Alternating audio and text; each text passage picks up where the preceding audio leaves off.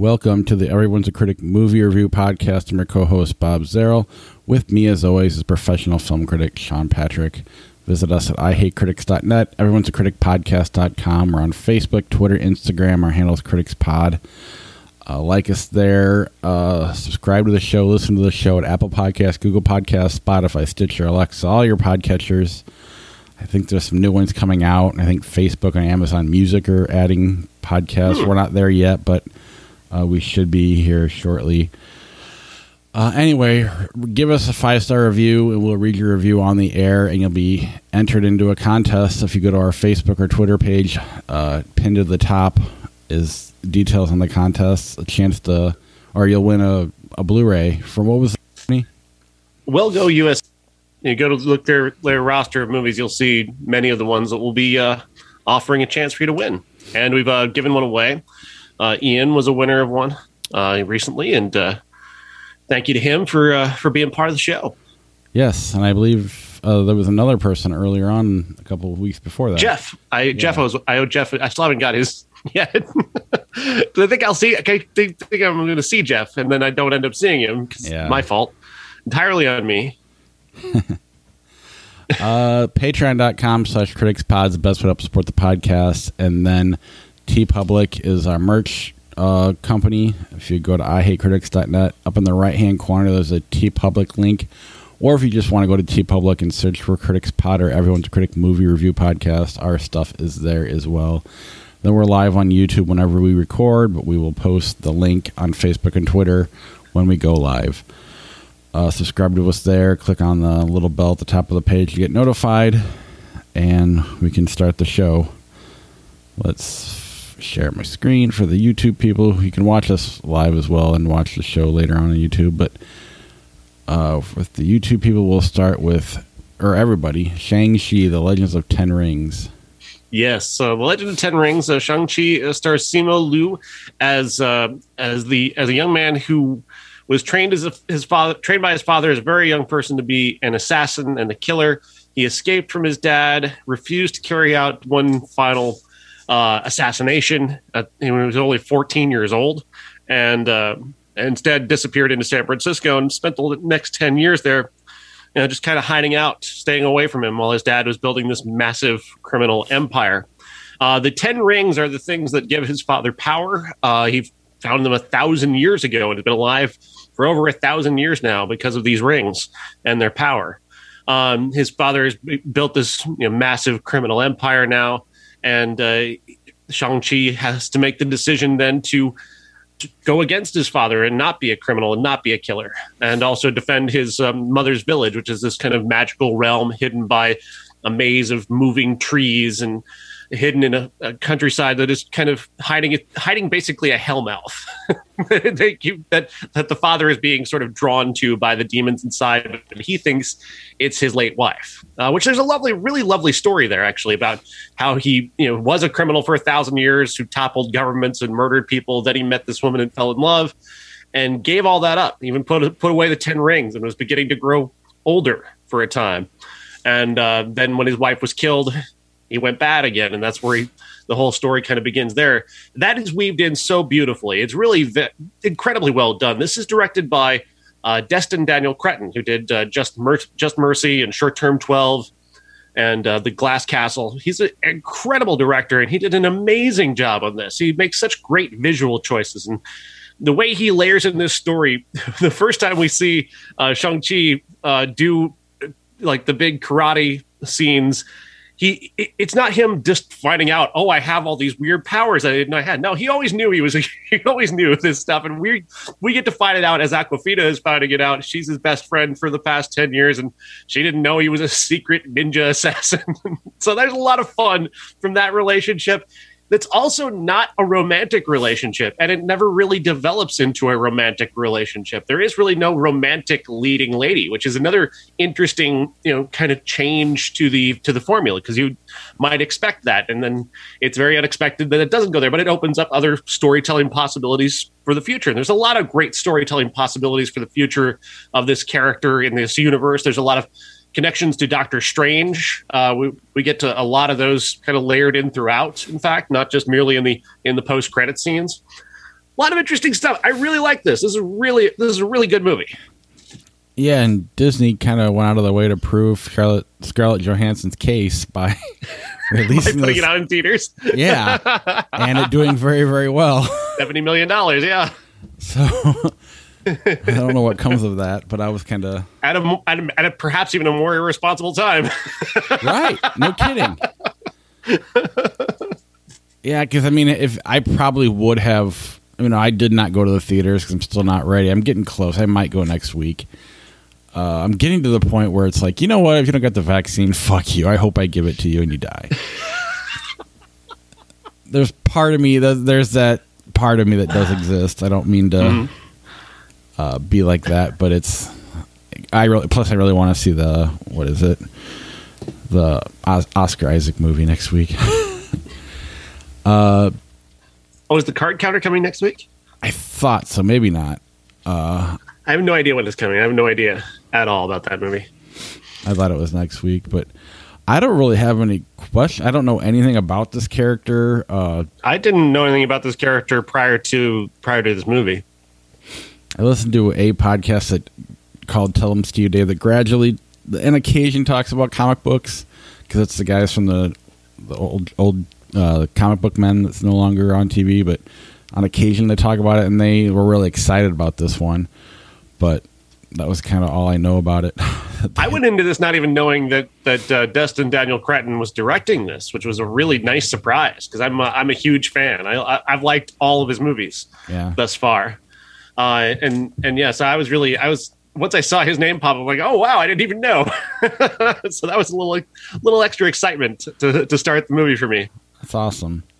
And it's doing really well. And I haven't even I've hardly seen any marketing on it. I mean, I don't watch a lot of TV, I guess, but it's cool that it did so well. And I'm curious how it plays out in the Scarlett Johansson case. Seems to kind of make her case.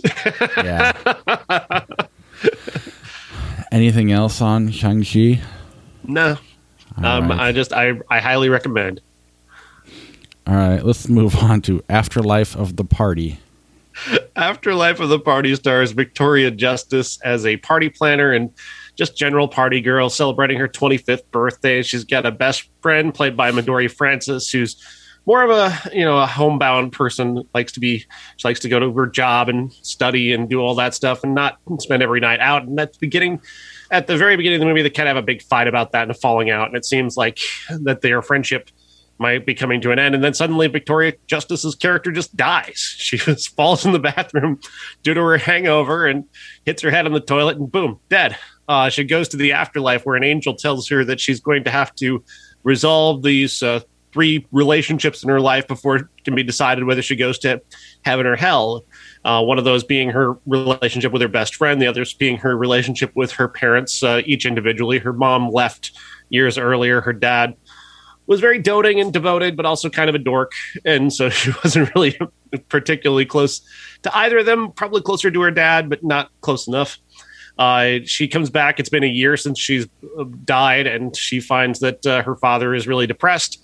Her best friend is only working and not doing anything else, and her mom has seemingly moved on happily with her new family and seems like she doesn't even remember her from her perspective. And there's a lot actually that's pretty good about that. It's very basic. It's a very basic movie. It's very down the middle. This is directed by a guy Stephen Herrick, who directed Rockstar, and he directed Man of the House with Tommy Lee Jones. He directed The Chaperone with Triple H. This is not a first-rate director. He's not a terrible carpenter though, and he's got some pieces here that aren't terrible. And it's really an incredibly low bar for this movie. Kind of made me not hate this a lot, especially because I kind of hated other movies that we watched this week a lot more. It kind of shined a nicer light on this movie, so I didn't mind it so much. I don't hate this. Yeah, I'm with you. It's good for a Netflix movie, or it works for a Netflix movie, especially one that's not I'm not the demographic for at all. So it was watchable. It's where it needs to be. It didn't need to go to the theaters. It's not something that, and I don't feel like, 15, 20 years ago, there was a straight to DVD stigma. Then there was I don't feel like Netflix has that stigma the same way straight to DVD does. Because I'm more likely to watch it. Because I'm more likely to watch it. From a critic's perspective, though, they also gave me the same day.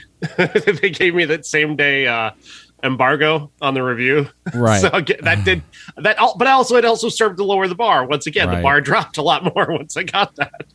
But not many people are critics, so I don't I just whenever you saw John Travolta or even like a Robert De Niro movie that went straight to DVD, it was just like, oh, I would have heard of that if it was good, because these are big.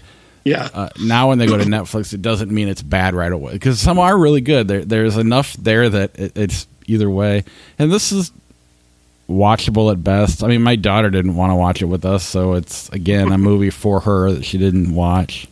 Yeah. So, but I mean, when she dies, it's a pretty graphic scene. I mean, she really hits her head on the toilet pretty good. Yeah.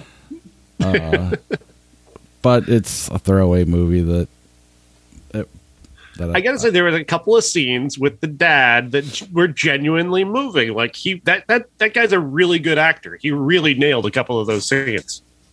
Yeah, having the yoga mat scene was a really moving scene. But yeah, all right, let's move on to Worth. And see, this is a movie that I hated, honestly. I thought this was. I really think this is a better documentary than it is a potentially a movie. Worth stars Michael Keaton in the true story of Kenneth Feinberg, the man who was made special master of the September 11th Victims Fund in the wake of the September 11th attacks. And he was charged with coming up with a formula for how to pay back the families of the people who died and the first responders who died. And there was never going to be one right way to do that. Plain and simple. I mean, as somebody who's as an accountant, I imagine you could kind of feel for what this guy was going through. Absolutely. Thinking in terms of actuarial tables and stuff like that. For me, the biggest issue I have with this movie is Tate Donovan. The character played by Tate Donovan in this movie, who is an amalgamation of a bunch of different characters, is this unnecessary paper villain who is just this mustache twirling asshole. He's the lawyer for the richest people who were in the tower that day, and he's arguing that they should get more of the fund than anybody else because they were super rich and their ability to earn money was higher than everybody else's. And I get that. At the same time, the performance is so bad, and Tate Donovan is so bad at this performance that it ruins the entire movie, because he feels like he's a villain out of a Bond movie. Like he's that level of just shit human being that I'm sorry, I just didn't buy that character could even exist. And granted, I know there's a lot of evil fuckers out there. I get that. But just the way the character is played is so bad, especially when you're talking about a movie that is otherwise so straightforward. When you include a Bond villain in a movie that is supposed to be the straightforward, honest, emotional story about 9/11 victims, it feels out of place. It feels wrong. It feels like a screenplay contrivance, and it took me out of the entire movie and made it impossible for me to become involved with it. Yeah, when you in this particular situation, I mean, sometimes it works.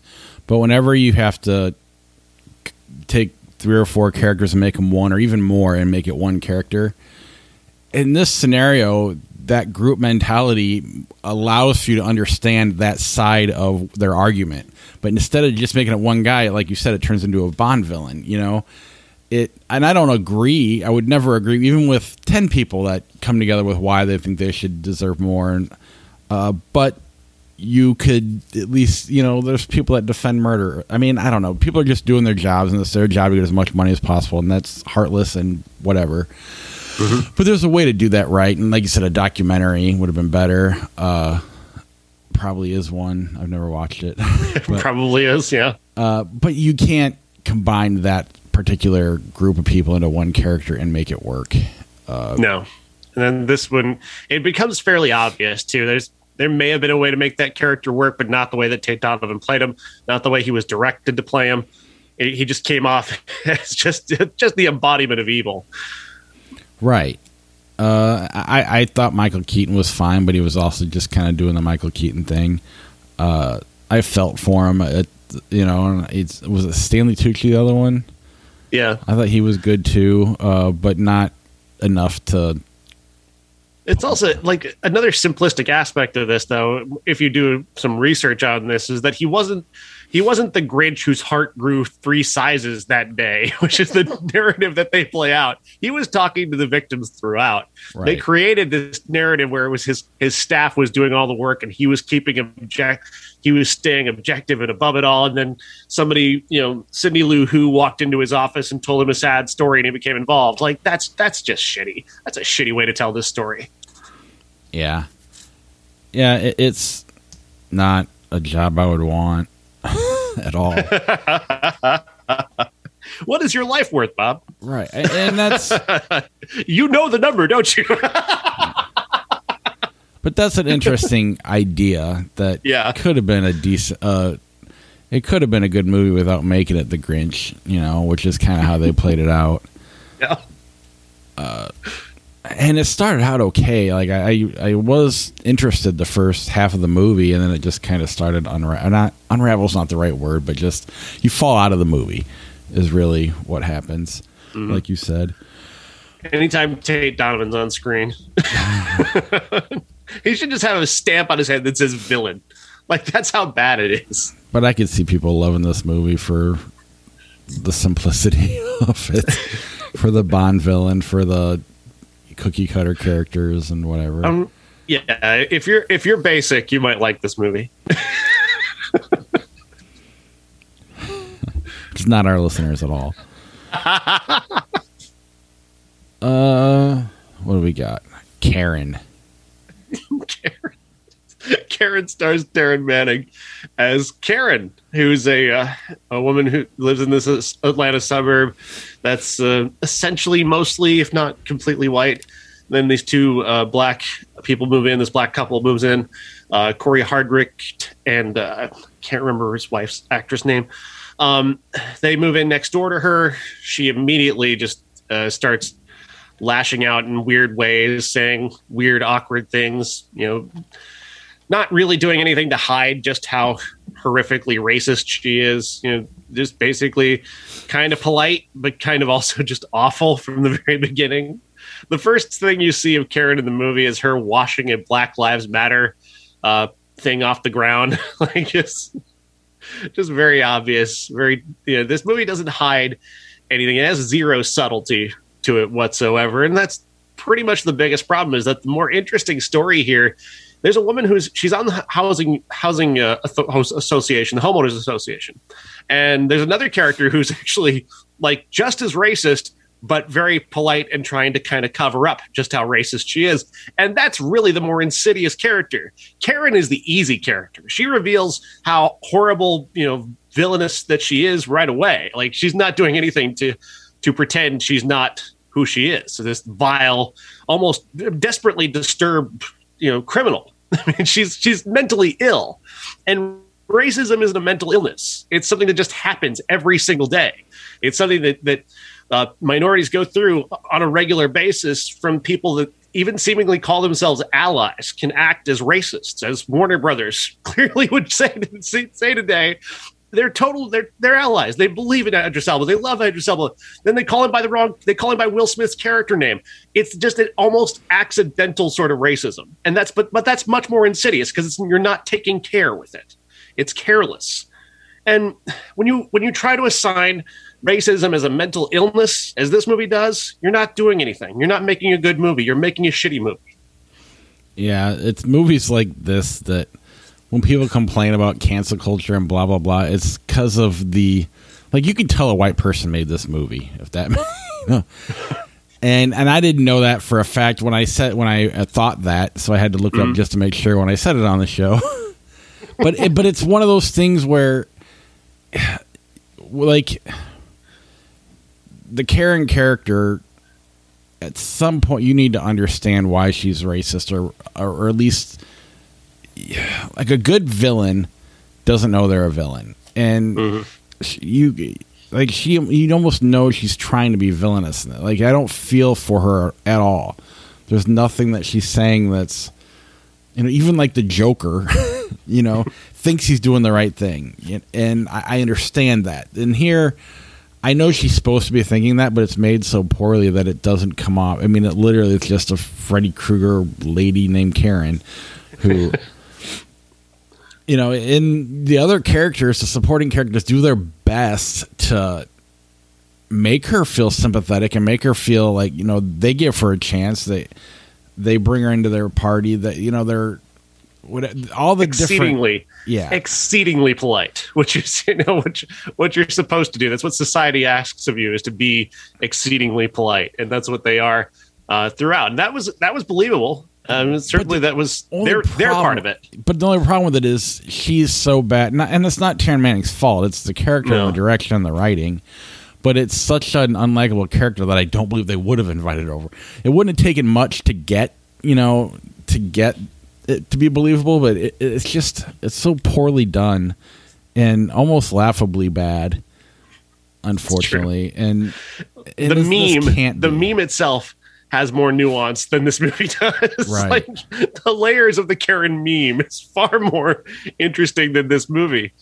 And it's also, you can smell the sweaty desperation that they had in trying to get this movie done and out while the Karen thing was still in the culture, while it was still kind of hot, while it still had a little bit of marketing juice to it. Like, you can smell just how desperate they were in the rushed nature of it all.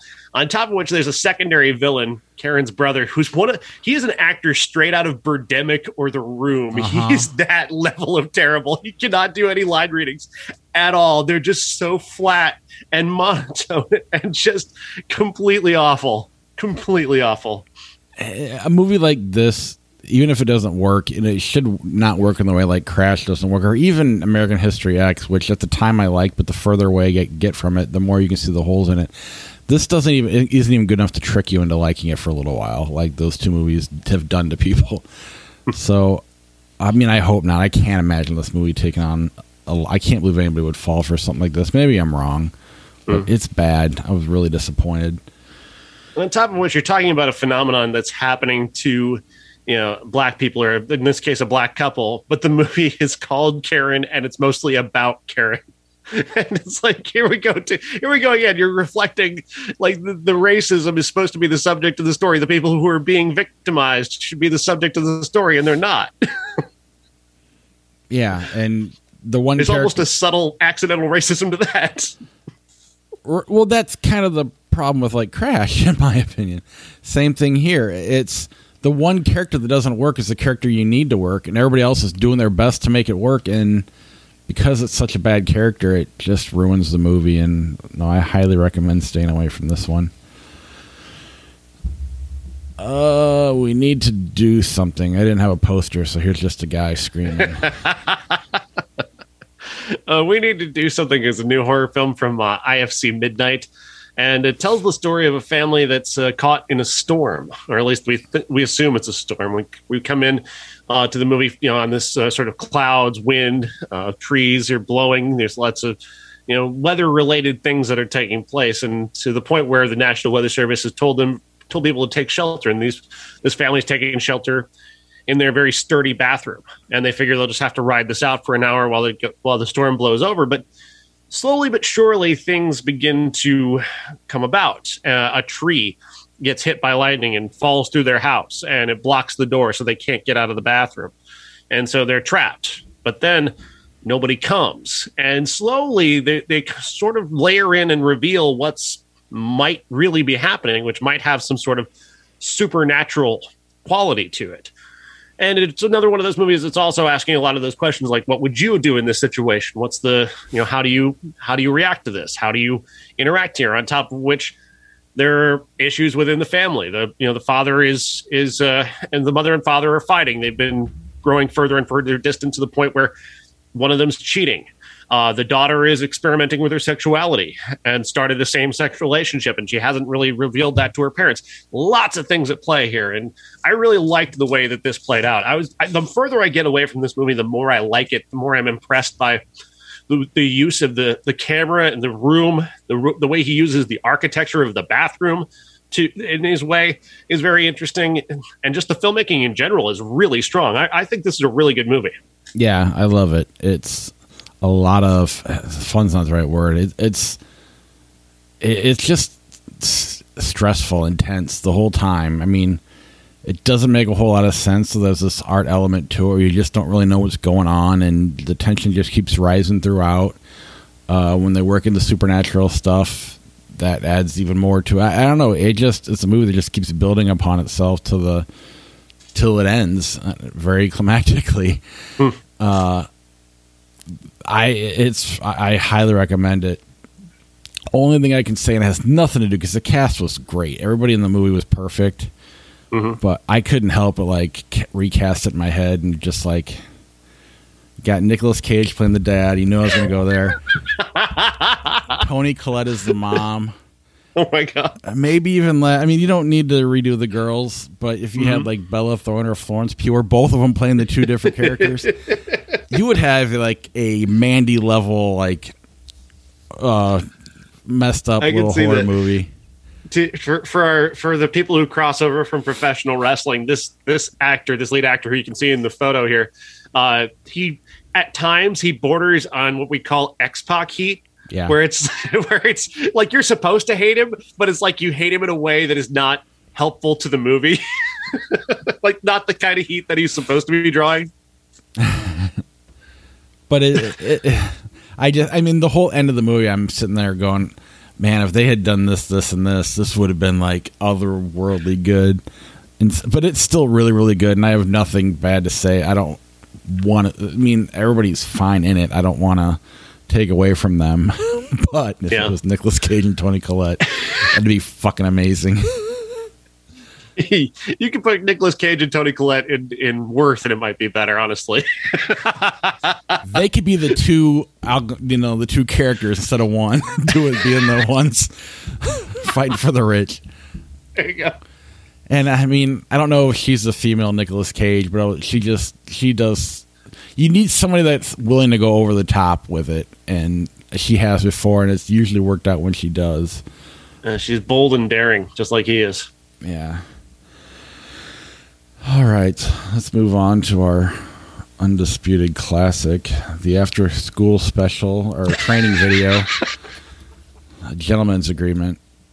Gentleman's Agreement, 1947 starring Gregory Peck, Dorothy McGuire, John Garfield, and Colette Holm. And also Dean Stockwell was a little kid. I didn't know that. Dean Stockwell from Quantum Leap is a little kid in the movie. Nice. Based off a book by Laura Hobson. It tells the story of a journalist or reporter who gets a job with a magazine and in New York City. And it's a big assignment for him. And the assignment is he has two options. One is one he doesn't care for, and the other one is kind of one that's really kind of bold and interesting.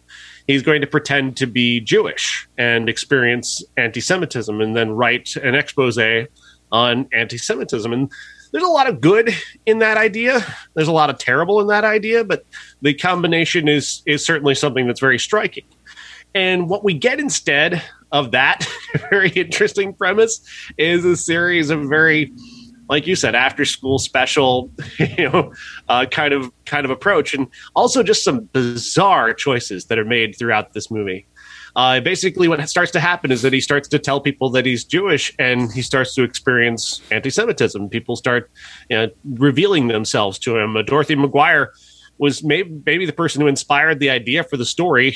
At least that's what we're told. And then she starts to exhibit characteristics of the people who are enacting this very casual anti-Semitism, or at least casual in the sense of just themselves. Like, well, I'm not really anti-Semitic, but at the same time, I understand why people don't want to be around Jewish people, which is anti-Semitic in its statement. It's like that's a fully anti-Semitic statement. But it's like when you're at work and you have to do those mandatory training videos about racism or whatever prejudice, and it's always an over-the-top actor who would say something like that, Well, I get why you wouldn't want to be around them, that kind of, right. It's so bad and so not how it, like you said. Zero subtlety.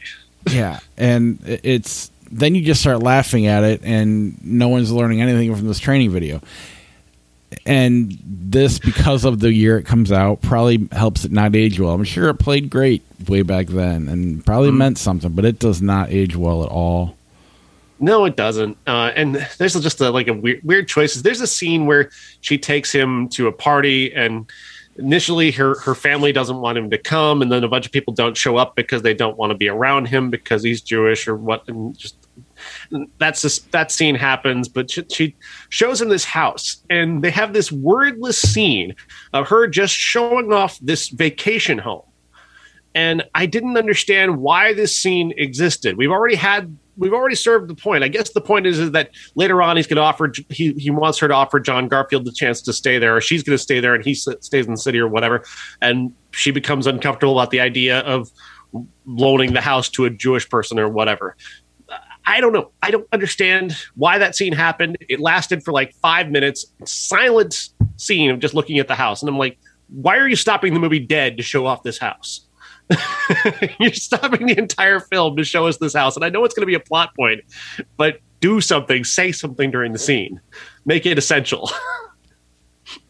But that's part of the reason why I nodded off about halfway through is I got to that scene and I'm like, nothing's happening.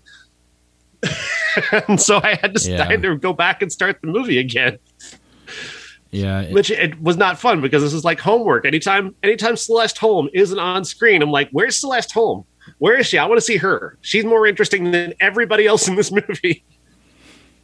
And she plays the gossip columnist at the magazine, and she's fun and sexy and flirty and like just brassy and big. And I adored her. I wanted her in the entire movie. I just wanted to see more of her. Yeah, it's otherwise borderline unwatchable. It's kind of honestly. I mean, yeah, this won Best Picture. Seriously, it's shit like that and movies like this and Crash and whatever. That is why they call it the Hollywood elite, and everybody gets pissed off at the Hollywood media and the liberal Hollywood and all that. It's because it's out of touch. It's they don't understand the subtleties, like you were saying, and they always get it wrong. And I shouldn't say always, but when they get attention like this, I mean, Crash won Best Picture too, so over Brokeback Mountain. So that's why it has the reputation they have out in Hollywood. So I don't know. It's like you guys could help out so much if you would just stop doing this tone deaf bullshit. It's such a bad approach to an interesting idea. Right. I mean, off the cuff, it's kind of like a terrible idea when you really get down to it. Pretending to be Jewish to try and experience anti-Semitism is a really crappy idea. There's a reason why nobody does that. There's a reason why Eddie Murphy made a joke of dressing up like a white guy on Saturday Night Live, because it's funny. Right. But it doesn't work the way around. It's funny and revealing in that way. This is not funny or revealing. This is just Gregory Peck becoming increasingly angry that people won't let him stay places. Well, and it wasn't trying to be funny, but it's certainly not revealing. And the revealing part is very important. And that's why it works the other way around. But even then, it works in a sketch on SNL, not as a feature-length movie. Right. So it doesn't seem to understand why anti-Semitism is bad, which is the kind of the point. Instead of it kind of like it was to make Dorothy McGuire look bad, and she's like kind of a villain, and then she's not at the end. I don't know. I don't think this. I understand the good intentions. There are good intentions. I gather there's probably good intentions in Crash. I never want to see it again to find out. Oh, for sure. But that's the problem. Is, I mean, like you were saying, was it Warner Brothers or was it whoever got it wrong? Their intentions weren't bad, but it came off. I mean, it came off like we can't tell the difference between our two leading black actors in these two movies. But racism is not always about intentions, There's different subtleties to it, and it's just it's really hard to watch white people try to tell the stories about it, which is what we did this week. All right. This is a fast one, everybody at home. Hope you enjoy it. Episode 499. I got nothing planned for 500. There were two. That's entirely true. That's true. We do have a show coming for 500. I've got a good idea. Awesome. We'll hear about that in a second then. 1991, Nothing of Note, Company Business, and Cast a Deadly Spell. Did you watch either one of those? No, I don't think I could find either one. Yeah. Next week, if I'm looking at the numbers right, the website I used to get the new releases, I got The Card Counter, Malignant, Queen Pins, The Voyeurs on Amazon, Dragon Rider, Kate and Prey, 3 different movies, all on Netflix. I'll ask you for your 500 idea in a second, but 1991, Dogfight, Freddy's Dead, The Final Nightmare, and Liebestrom are what come out, are 30 years old next week. What's your idea for 500? Well, there's a documentary called The Capote Tapes that is coming out next week, and I thought with that, In Cold Blood would be a good classic for the week. Cold Blood. I'm also going to watch a movie called Language Lessons. That movie's coming out, and there's another one called that I've already seen that's actually might be already out, called Anne at 13,000 Feet, that is worth taking a look at.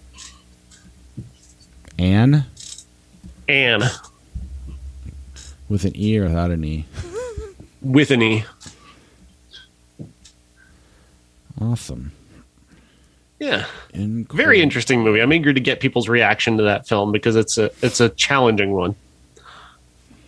Cool. Yeah, and all the movies I listed, I don't know if we're going to actually watch all of them. They're all coming out is all I'm saying. Eventually. Yeah. They'll come out eventually. Apparently The Lost Daughter never came out, and that was supposed to come out this weekend.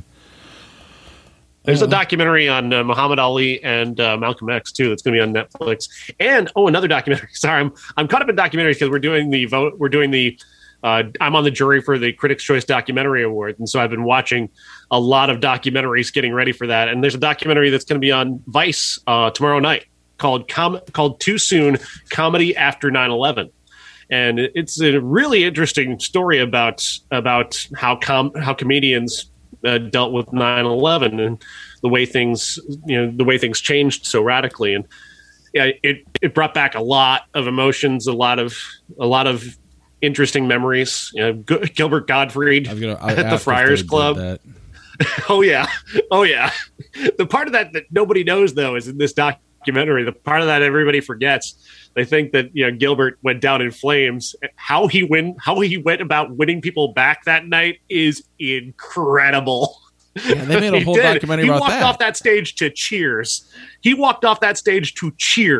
Right. Well, they made a whole documentary about that alone, didn't they? I'm not aware of if they did. Maybe they did. Yeah, Penn Teller made it. But this is also Penn Jillette. There's also there's also a lot about the Onion. They've actually got some really awesome footage from inside the Onion offices in 2001 when they were writing their September 11th episode. They've got a lot about Jon Stewart and a lot about how Muslim comedians went about their life in the immediate aftermath. The Aristocrats was the name of the movie. That came out of it was more than, but it came out of the Gilbert Gottfried doing that joke. That sounds interesting. Is Howard Stern and Letterman on there at all? Howard Stern is mentioned a couple times. Letterman is a big part of it. How everybody looked to Letterman as the leader after 9/11, and how how it changed the Daily Show, and really great stuff throughout. Janine Garofalo becoming the interesting point, how Mark Maron and David Cross and all those guys are doing these September 11th bits, but every time Fox News talks about a comedian after September 11th, Janine Garofalo. Everybody wants to go after the girl. Right. And they're probably pissed they're not getting attention.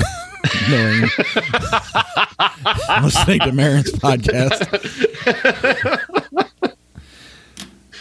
That sounds really fascinating.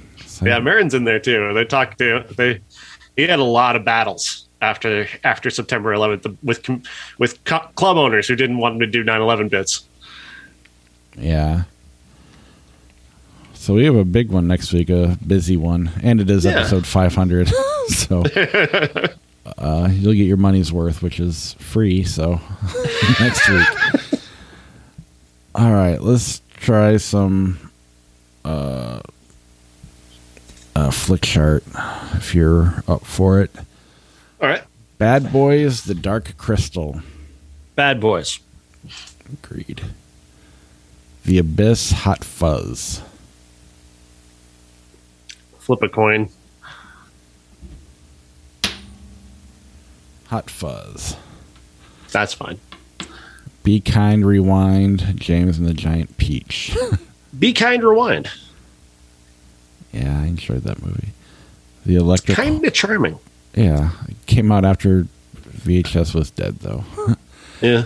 The Electric Horseman, Blue Velvet. I don't think I've seen The Electric Horseman. I need to. I don't know if I need to or not. I haven't seen it either. Black Hawk Down or Blue Velvet? Black Hawk Down for me. I'm not a huge Blue Velvet fan. Yeah, I feel like I'm supposed to say Blue Velvet, but I never want to watch it. It's too much. I'm like, yeah, I'll go Black Hawk Down. I like David Lynch a lot, but that one, that's a lot of work. 28 Weeks Later, Annie Hall. Annie Hall. Agreed. Phantom of the Paradise. Toy Story. Toy Story. What is Phantom of the Paradise? Phantom of the Paradise is, oh man, it's like Phantom at a disco, I guess. Phantom of the Opera, but in a disco. No, thank you. Escape from New York. With Paul Williams, I believe it is. Escape from New York, X-Men 2. Escape from New York. Yes. Beverly Hills Ninja, Ratatouille. Ratatouille. Yep. This Is the End, The Cider House Rules. This is the end by a lot. It's not a movie. Not a movie. Super Mario Brothers, Team America, World Police. Team America. Lost in Translation, Turner and Hooch. Lost in Translation. Agreed. Independence Day, Halloween 2. Independence Day. Yes. Planes, Transit, Automobiles, Crouching Tiger, Hidden Dragon. Crouching Tiger. The Super, Sky High. Sky High. Love that movie. It, Empire Records.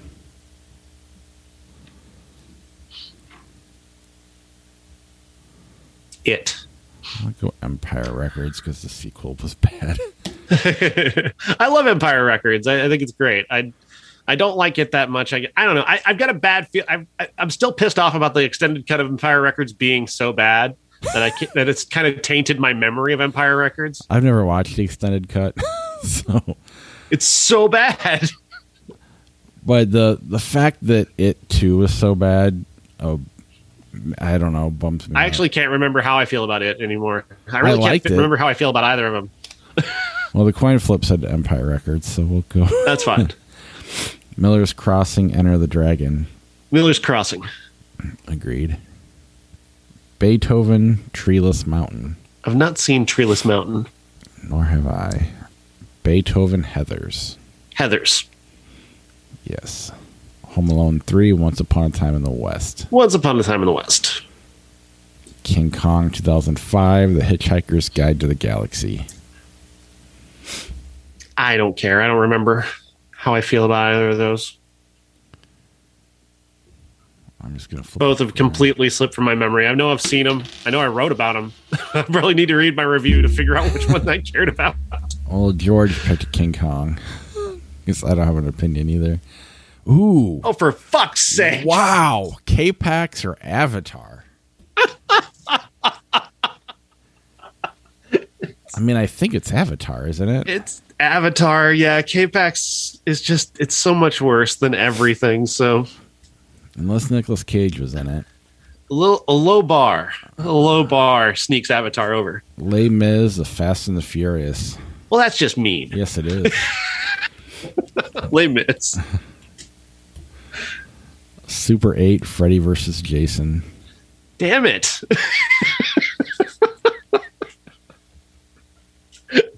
I like both those movies. Which one do you like? I mean, they're both fine, but Freddy versus Jason doesn't deserve to be as good as it is, which kind of makes me want to pick it over Super 8, where it's J.J. Abrams, Steven Spielberg, and it's not their best movies of either one. It should have been better with the, yeah. Freddy versus Jason. Avengers, Age of Ultron, The Replacements. Avengers, yeah. Replacements is terrible.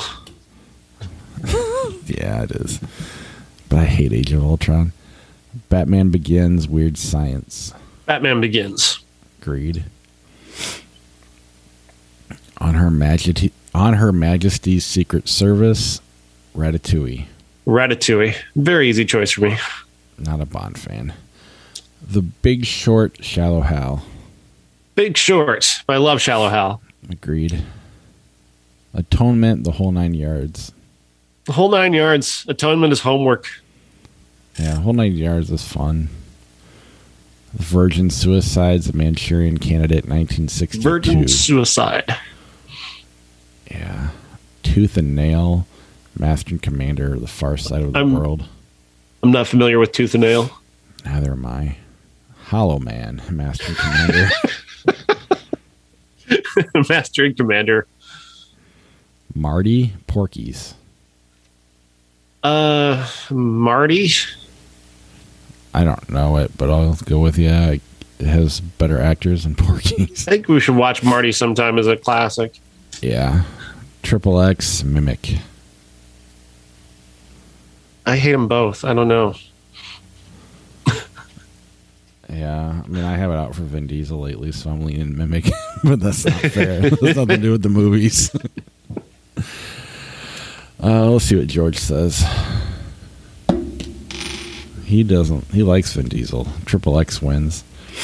Nightcrawler, Bad Boys 2. Nightcrawler all the way. Yojimbo, Dogma. Fuck! I love Yojimbo. Yeah, Yojimbo is awesome. Fuck.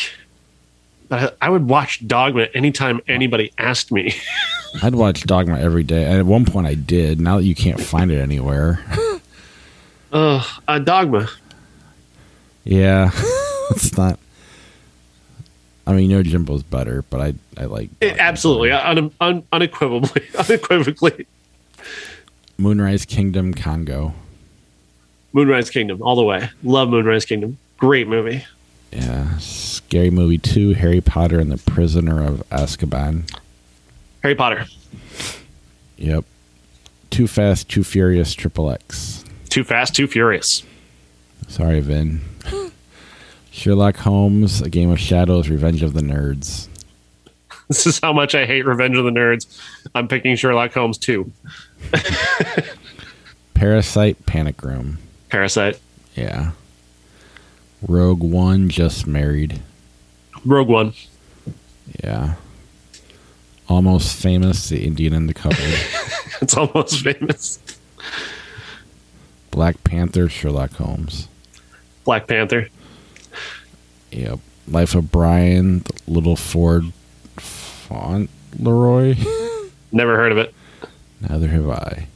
Life of Brian, Snowpiercer. Snowpiercer. Agree. Fever Pitch, Sweet Home Alabama. Fever Pitch. I hate Sweet Home Alabama so much. Yeah, Sherlock Holmes, A Game of Shadows, Scent of a Woman. Gotta pick Sherlock Holmes again. It's not a good movie. It's just better than the shit it's against. Yeah, Scent of a Woman's so bad. Ghost, Sideways. Sideways. Agreed. Scarface, Star Wars. Star Wars. God, I wish I liked Scarface. Super 8, Goldeneye. Super 8. Yes, the Muppet Movie, Major League. Major League. Yeah. The Fourth Kind, Stir of Echoes. Stir of Echoes. I love that movie. Lost in Space, Out of Sight. Out of Sight. Rituals, There's Something About Mary. Not familiar with Rituals. Neither am I. Lady in the Water, There's Something About Mary. There's Something About Mary. Solo, a Star Wars story. 101 Dalmatians. Solo. I don't really care. Jewel Denial, The Big Short. The Big Short. Yes. Evil Dead 2, Blue Streak. Evil Dead 2. Terminator Salvation, The Perfect Storm. Perfect Storm. The Imposter, The King of Kong.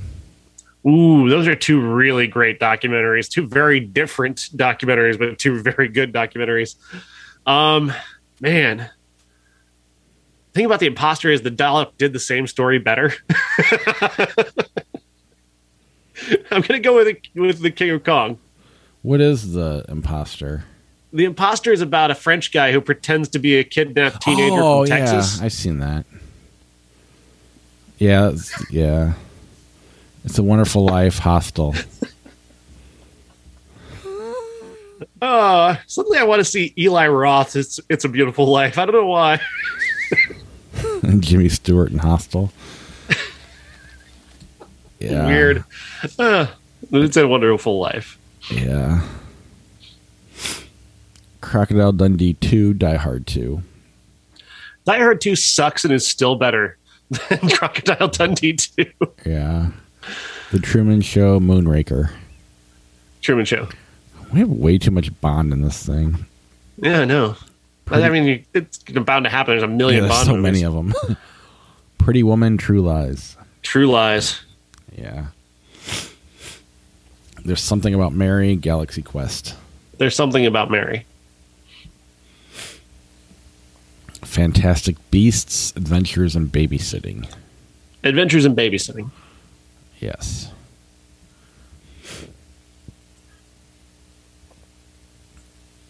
Bridget Jones, The Edge of Reason, Constantine.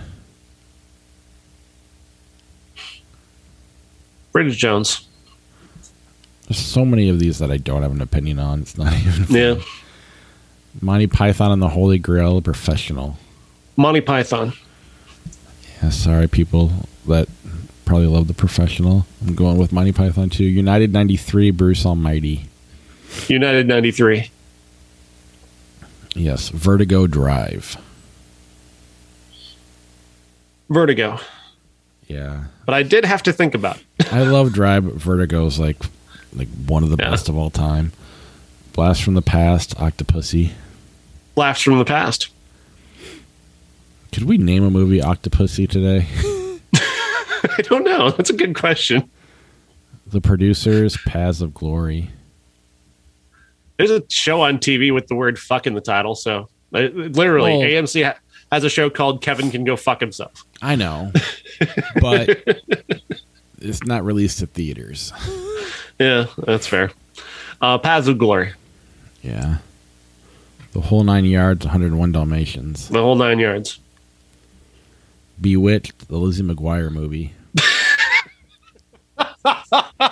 There's not a human being on the planet that can answer that question. A True Fishing with Gandhi. Is that how we end it? Yeah. All right. Finally, we got one. Instead of these throwaway titles or obvious ones. Yeah. What would you have picked? I've never seen Lizzie McGuire movies, so I've never seen Bewitched. I don't know if I can honestly pick it. Probably the Lizzie McGuire movie, I gotta imagine, is better. I mean, they're both pretty bad. I honestly couldn't dig low enough to choose. Well, right, but one's made for kids and one's a Will Ferrell miss. So that's why it would probably be Lizzie McGuire, but I haven't seen either one, so... Well, that's what you should do this week, then. Episode 500. That's how we celebrate with the Lizzie McGuire movie. Hilary Duff's back as the #1 star in Hollywood. We got to please the algorithm. I mean, that's... Yes, because she's the one that moves right it. The top of mind is Bewitched and Lizzie McGuire. All right. I'll talk to you later. Cool. See ya. Bye.